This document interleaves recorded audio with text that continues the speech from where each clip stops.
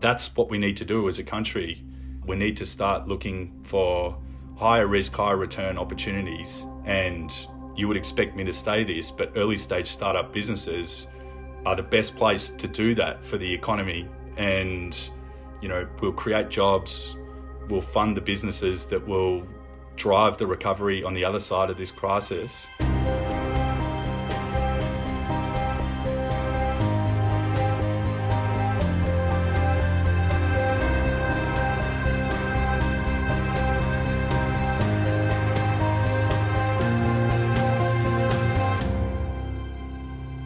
Hey there, everyone. My name is Jason Lim. This is People Building Businesses, a podcast from the team at YBF Ventures. YBF's mission is to help startups to scale, scale-ups to succeed, and corporates to innovate. We do all that from our spaces in Melbourne and Sydney, and if you want to find out more, head over to ybfventures.com. This is our very first podcast since the world's been turned upside down due to the COVID-19 pandemic. And joining us today is the co-founder of Birchal, Matt Vitale. Birchal is an equity crowdfunding platform that allows everyone the opportunity to invest in Australian brands.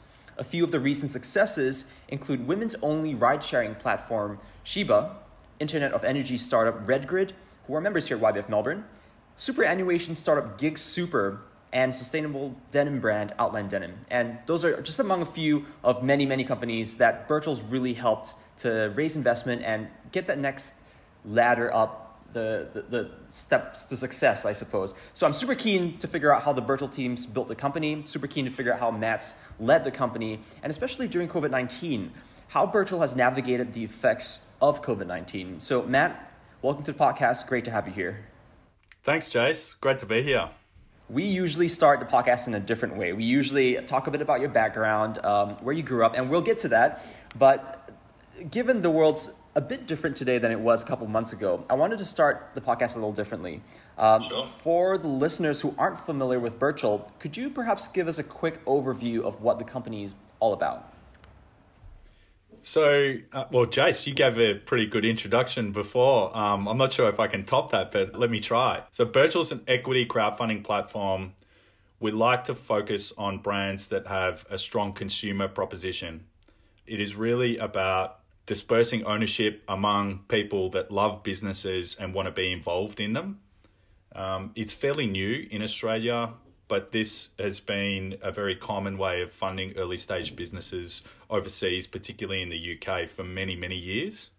The key game changers that have allowed us to do what we do is that small proprietary limited companies can now have a potentially unlimited number of investors, and we can advertise these securities offers online.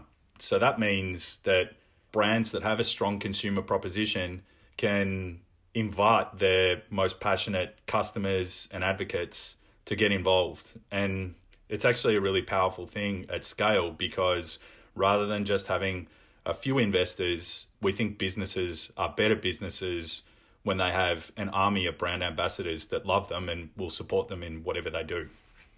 That's awesome. And obviously, the world's changed a lot due to COVID-19. And jumping straight into it, how has the last few months been for you and the business, given the consumer focus of Birchal? Obviously, retail spending is down now, consumer spending is down, and also on the investment side of things, investors seem to be a little more skittish now in terms of making new investments. So how has it really been for Birchal? Yeah, I think there's probably a few phases that we went through. The initial phase, it was really just being here for businesses. So we're committed to providing efficient, cost-effective capital to businesses, who are raising money at a critical inflection point and want to grow and achieve great things. And we had a lot of businesses in our pipeline that, they're working pretty hard on a cap raise, and then the world is crashing down around them. So it was really important to us to be sensitive to what everyone else was going through and really listen, reach out to businesses that we'd funded previously, understand if there was anything that we could do to help, not just in raising capital, but just anything. And that was probably the first phase that we were going through, is really just listening and seeing if there were opportunities or anything that we could do to help the businesses that were within our network. We had one campaign that was live during the first escalation of COVID in Australia. It was for the CBIN project. Now, they'd already raised $1 million, so this was pre-COVID. So, in some sense, they'd put a lot of the hard work behind them, and they'd gotten off to a really good start. And it was, a pretty nervous few weeks to see how the market would respond because, ASX had dropped 30% in value. There were discussions with large investors that were ongoing, which were difficult to close because naturally they were distracted by other things that were going on.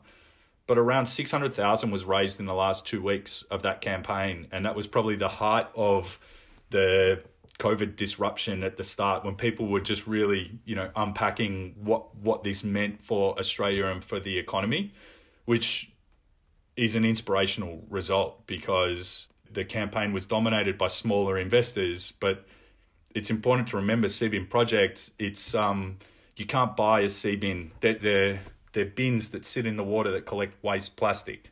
So the people that were investing in that business were committed to a company that is serving a higher purpose, cleaning up ocean waste. And people with capital were still prepared to commit capital to a project like that, even in, perhaps unprecedented uncertainty in the economy. So that was really encouraging, and it really kind of set up what has evolved over the next few weeks and what's brought us to this point. And I think the theme is that we're still able to do deals for companies, but they're dominated by smaller investors. So the deals look a little bit different. They're perhaps not as large, and the larger check sizes are perhaps harder to come by, but that's what crowdfunding does really well. We put large groups of people committing smaller amounts of capital together so companies can achieve great things.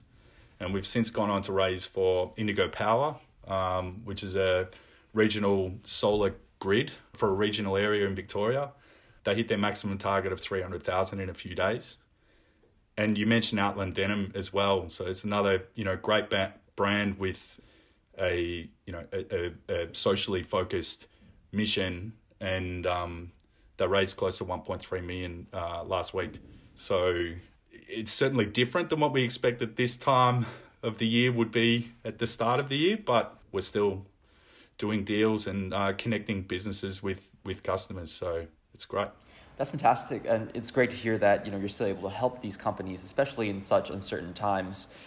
How do you think COVID-19 will change the investment sector? You mentioned a lot of smaller investors, for example, putting money into these companies raising capital. Do you think that's going to be a theme that continues on in terms of, retail investors or smaller investors putting capital in and the large institutional investors shying away from the startup sector?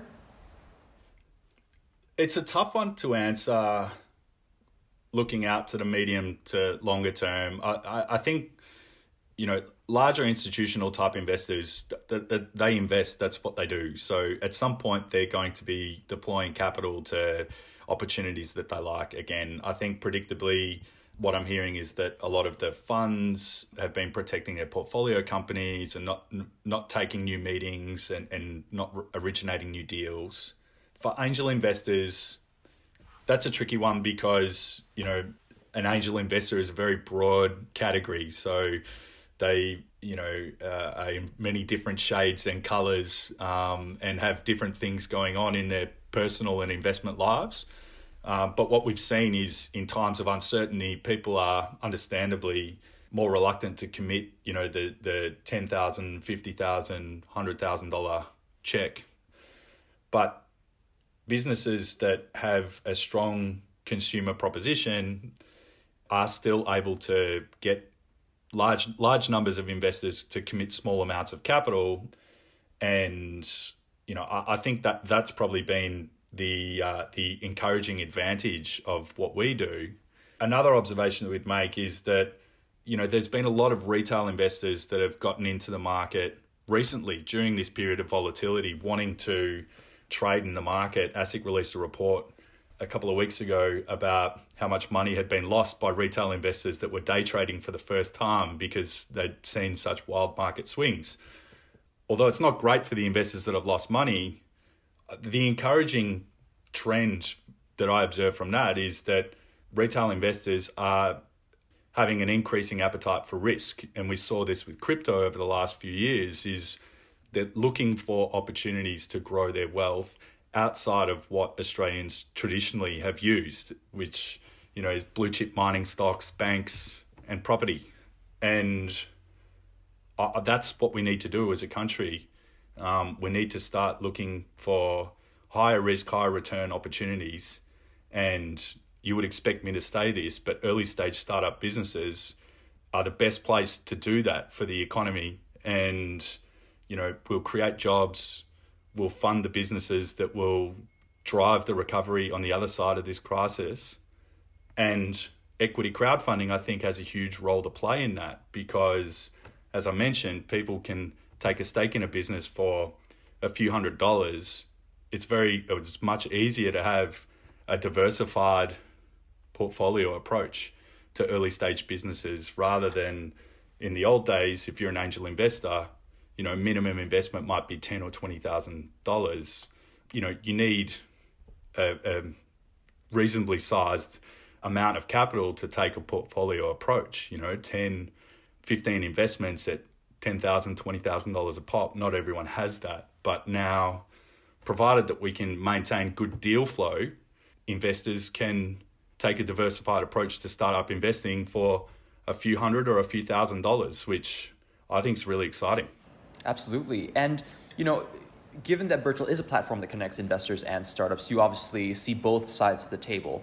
On the startup side, a lot of companies right now are understandably going through some difficult times in terms of cash flow, being able to navigate the next couple of months. And I'm sure a few of them are thinking about raising capital. So have you been approached by any of these companies? What kind of advice are you giving to them in terms of raising capital in this current climate? Yeah, look, absolutely. We're approached by companies daily, and I suppose it's spiked somewhat during the crisis, but certainly there's been a lot of businesses interested in what we do. The advice, look, I think the advice that is out there for that a lot of people are giving to startups at the moment is get absolute clarity on your cash burn, minimize unnecessary expenditure, really kind of batten down the hatches, and preserve your runway for as long as possible.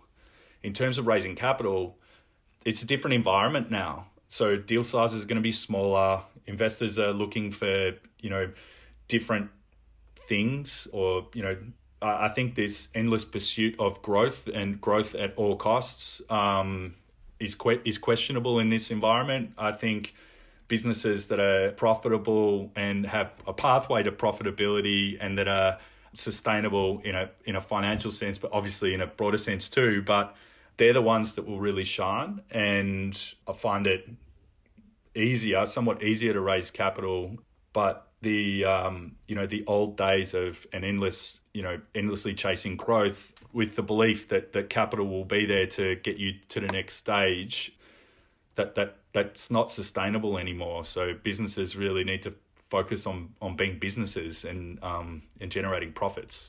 That's awesome. Thanks for the quick rundown on how COVID-19 has affected your customers, your investors, and also your company. So we'll wind the clock back now to your early days, Matt.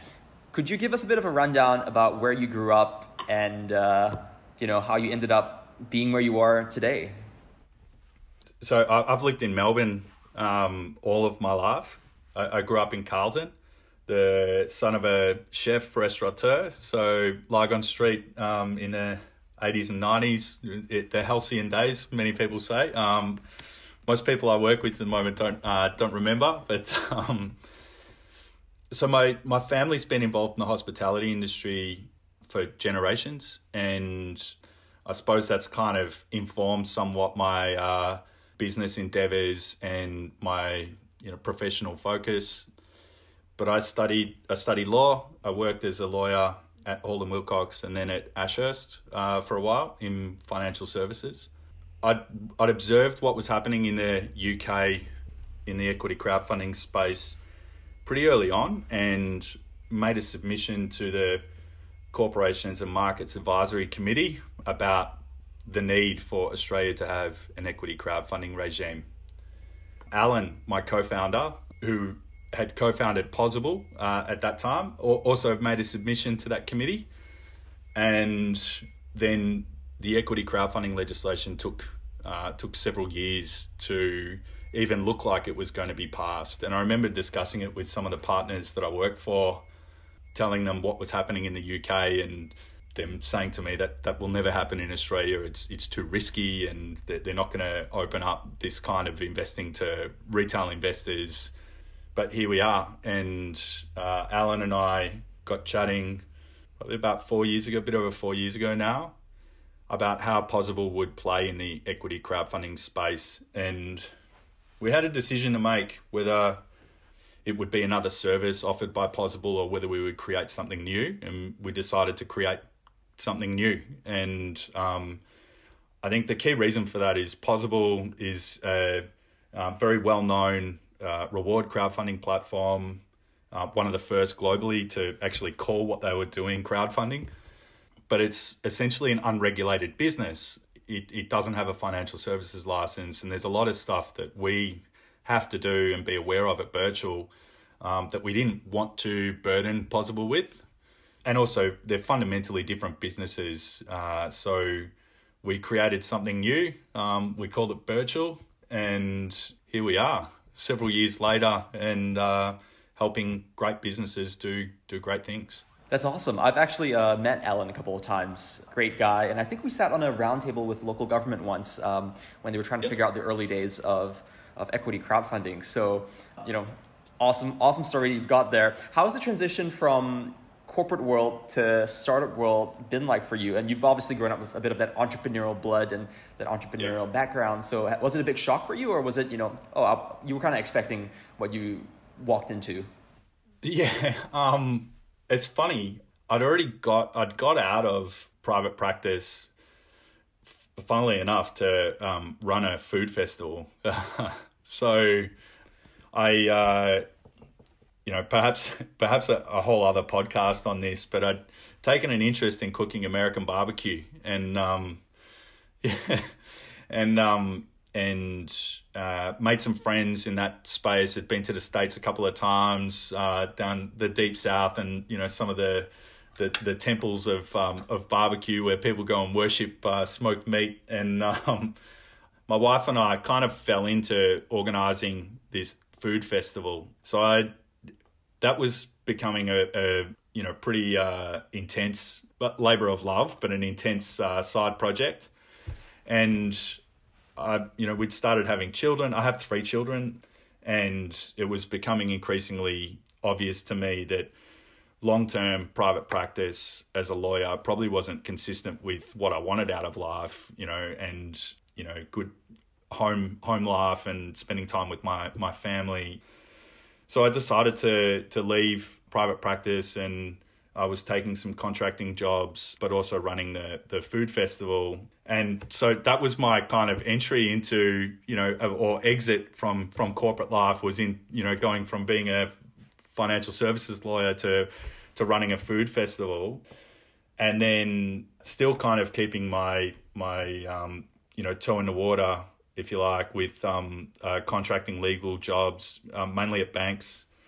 And then Alan and I got talking about equity crowdfunding, and then I kind of got back into, startup life, but still as a lawyer. So I'm still a lawyer. I still, perform a co-founding and general counsel role for Birchal, which is, we have a pretty important legal compliance side of the business that I need to look after. But, I also really love just working with lots of entrepreneurial people that are focused on doing great things. And it's been a windy road, but I feel like I've found the role for me. Awesome. Take us back to this early days of Birchal as well. What was your first steps towards actually creating the company? Was it going after that financial services license, or was it something else? Yeah, look, that was a big part of it. It's a new regime. So, these things don't happen very often, that a new financial service is created. So there was a bit of back and forth. First of all, with the laws getting passed. So, a lot of monitoring the federal parliament website and looking at the passage of the bills, which we became, experts on for a while, and then engaging with ASIC about how they were going to regulate and enforce the laws. So ASIC typically writes a regulatory guide once laws are passed. Applying for our license was, look, I'd done this before. I'd never for myself, but we, had an understanding of the process that we needed to go through. But it's interesting because one thing is you need to demonstrate competence, that you have the appropriate skills and experience, which is tricky in Australia because you have to show that you have the right skills and experience to provide a service that's never been provided before. So not without its challenges, but thankfully we were among the first 7 to receive our license. We have a third director in the business, Adam Vars. So he was head of equity capital markets at ANZ Securities for many years. So, the three of us really kind of round out what we think is the right skill set for a business like this. But then building our process, historically, making a public offer of securities would cost a business as a public company, hundreds of thousands of dollars and months to prepare. So we needed to build a process that took a few weeks and cost as little as possible because this regime is for early stage businesses that aren't big and sophisticated with teams of professional advisors to do something that has historically been very tricky and very expensive. And that's been a process of first principles, iteration, experimenting.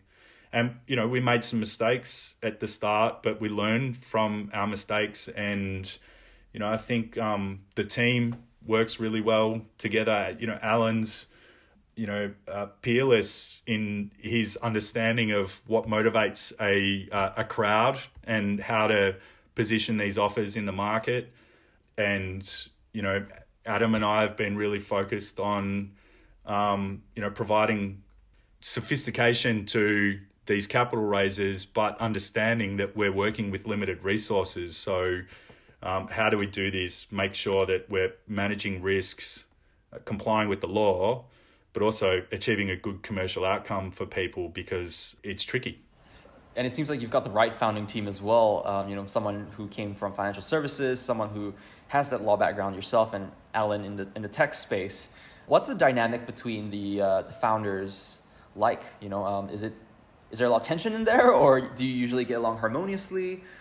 Absolutely. We get along and we don't get along just the right amount because, as you can imagine, there's got to be a tension between, being commercially focused and getting the right outcome for your company, but also balancing that with our obligations as a financial services licensee.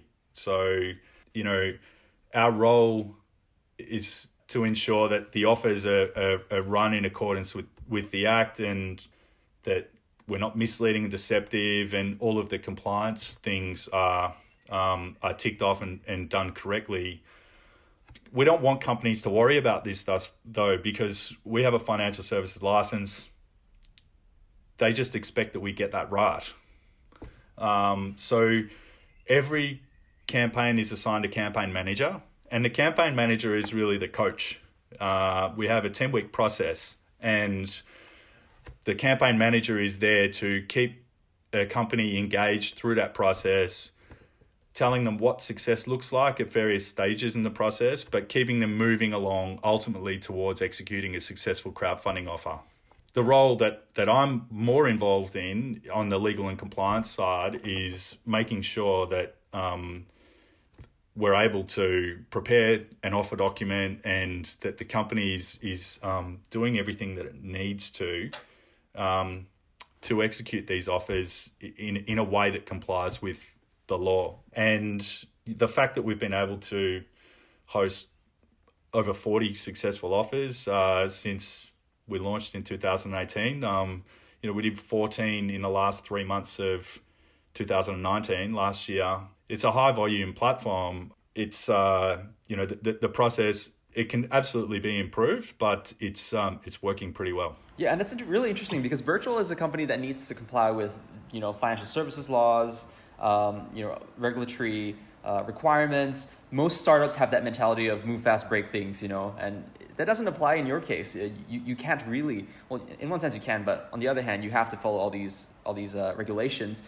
Was it a lot of work for you getting a financial license? Was it a multi-month process, or was it, something straightforward? Or no, it was months. Look, it was years. Like if you count the passage of the law and waiting for the regime, for the law to be passed ultimately. But yes, like we're a financial services business, but the way that I describe us to companies is we're more a marketing company than we are a financial services business. We like to, let all of the legal and regulatory stuff, although it's taken care of, it kind of sits in the background. And, we spent a lot of time on the user experience and design of the platform to make it as, nice and frictionless as possible for investors that we're investing.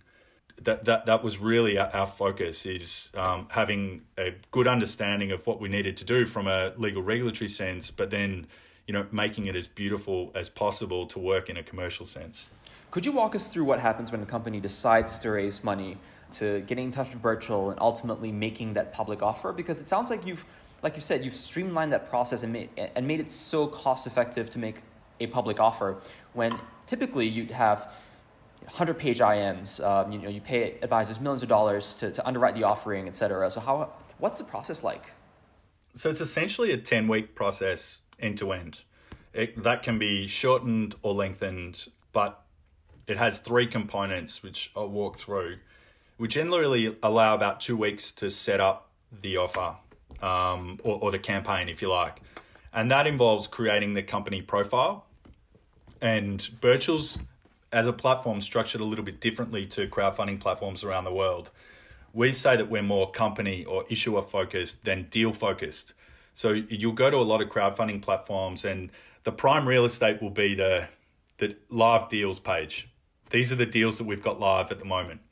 We have that page, but that's not what we drive our traffic to. We focus on the company rather than Birchal. So a company will create a profile and then maintain that profile, the same URL for their lifetime of using the platform. It's high level information. So we're only talking about the company, the team, the business model, nothing about the offer at this point. We're also talking about the marketing plan and the PR media outreach plan. Once a company's completed all of that, then we move to the expression of interest stage. So an EOI is a time-based campaign, and all the company's saying at this point is, hey, this is us. We're interested in raising money. Would you be interested in investing in us? And we're taking full advantage of the relaxed advertising restrictions that crowdfunded offers have. So unlike other offers of securities, we can advertise these offers on any channel, which is pretty fundamental change to corporate and securities law. So Facebook advertising, other digital advertising, digital marketing is really important, email lists. So we're building this list of qualified interest. The questions that we ask at the EOI stage is, why are you interested in the company? How much would you be willing to invest? Through gathering this data, we're able to tailor how we engage with that list of investors, but also provide a company with guidance on how much they may be able to raise. Having completed over 40 offers, our data is getting better and better. So we look at how a company performs during the EOI stage and then form a view about how much they could potentially raise once they get to the offer stage. So the EOIs typically run for 3 to 4 weeks, although increasingly companies are telling us that a shorter campaign is better for a variety of reasons. And while the EOI phase is running, typically working with the company on the offer document gatekeeper process. So we have a template offer document, which we've adapted from ASIC's guidance, but basically working with the company to create the offer document. So they're in a position to provide a draft offer document to investors towards the end of the EOI phase. The reason for this is we don't value companies, we'll form a view about pre-money valuation and other aspects of their deal, but we're just one data point. We feel that the most important source of validation are the investors that will ultimately invest in the offer. So being able to share a document in draft form to perhaps some of the larger interested investors is a really good way to sense check whether or not you've structured your deal and priced it appropriately. So then we move to the offer phase. So once a company's comfortable with all aspects of their offer, the offer will open. So we finalize our gatekeeper checks, which includes background checks on all of the directors, senior managers, reviewing the offer document to make sure that it complies, and then publishing the offer.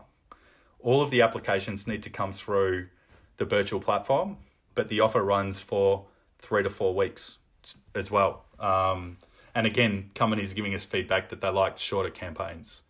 During the offer phase, it's really important to get early traction. So these conversations that you have with EOIs before you launch are really important because they're likely to be the investors that will invest early on. But crowdfunding campaigns, they all have a similar pattern. It's a U. A lot of activity at the start, then it drops off in the middle, and then it picks up at the end. So making sure that you get off to a really good start will just set up the campaign to finishing strongly later. So that's the process. That's great. Thank you. And for people who aren't familiar, who are listening to the podcast, how do these investors make money, and how does Birchal, in fact, make money out of these raises as well? So Birchal's fees is pretty simple. We charge $900 for the expression of interest phase that I mentioned, $1,900 to review and publish the offer document. And then if the offer is successful, we charge 6% of funds raised. Now, I forgot to mention that an offer needs a minimum target and a maximum target. So to be successful, it needs to be past its minimum target within the offer period. If it hits its maximum target, we have to close the offer. The most amount that can be raised is $5 million every 12 months. But we urge companies to set a maximum target at a level that they think that they can hit, because we think that's best practice. Having a fully subscribed offer and turning people away is a great message, because it leaves the door open to doing something in the future. Absolutely. And for the investors, do they get a return when the company exits? Well, absolutely. The investors, they receive ordinary shares. So they hold the same stock as other ordinary shareholders in the business. It really depends on what the company does. So the opportunities to realize your investment are if the company is sold, if the company lists and there's another liquidity event. A service that we've been working on is a secondary market, a liquidity facility for shareholders.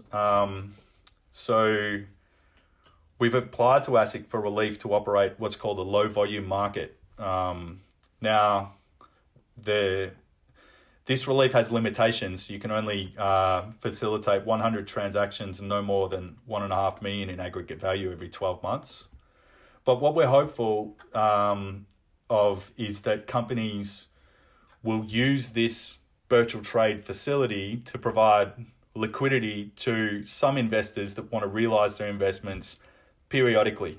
So, illiquid early stage investments, this is the thing. It's like you invest in any early stage business. When am I going to see a return, or how can I exit this investment? We see this as a good opportunity to perhaps release the pressure valve periodically. You may have some investors that want to, or perhaps need to get out. hopefully the majority of them would like to stay in for the long haul and realize the full value of the investment.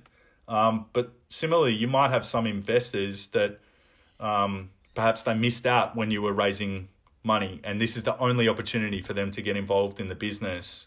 So it's a service that we've spent a bit of time thinking about, and we think it kind of meets the particular needs of crowdfunded businesses. And perhaps now's not the right time to be launching this because, market volatility and whatnot. But I think when conditions normalize a bit more, it's a service that we're looking forward to providing to companies so they can provide to their shareholders. Yeah, absolutely. And the secondary market seems to be picking up steam in places like the US and the UK, more developed startup ecosystems where exits seem to be taking longer as well, past that 10-year mark, past that 11-year mark. So I think, Birchall's seems to be ahead of the curve when it comes to, coming up with these new products and offers. So kudos to you guys. Thanks, Jez. Before we end, I've got two more questions for you.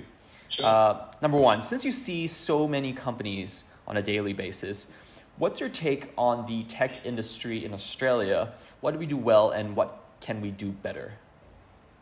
I think that we can do a lot better at funding these businesses, in which you would expect me to say this, but I think too many businesses feel as though they need to go overseas to realize their plans, and more often than not we speak, perhaps some of the most exciting businesses we speak to about potentially raising funds through equity crowdfunding is they see funding in Australia as an intermediate step, and that their future investors will be offshore investors. Now that makes sense because, in the States, it's got the largest pool of, venture capital in the world. But I mean, from an Australian perspective, like why should we lose these opportunities to other markets? I think we need to get better at funding early stage businesses and then providing follow-on capital for businesses that should remain in Australia. I think the COVID pandemic has shown that where you are physically doesn't really matter as much in terms of working and servicing customers and working as part of a team. So I dare to dream of a future of Australian businesses that are world beating in their markets against their competitors, but perhaps remain in Australia and are supported by an army of venture capitalists that will give them the capital they need to grow. So I think, we should absolutely be encouraging businesses to take on the world, but why can't they take on the world from Australia? Absolutely. And that's a great segue to my last question, which is, being an Australian business yourself, what's next for Birchall? Look, we see lots of opportunities for us to do what we do in other markets. I think COVID has been an awakening, I suppose, or an acceleration of, us conceiving of going to other markets. I liken it a bit to a pace car. And it's a useful metaphor because really the cancellation of the Australian Grand Prix was the start of the COVID issue here. And I kind of think that the safety car is out at the moment. There's these stimulus measures that are kind of giving everyone a bit of breathing room. But, the economy hasn't been cancelled yet. The race will start again. So it's an opportunity for businesses now to, take the foot off the pedal a little bit, look around, assess the landscape.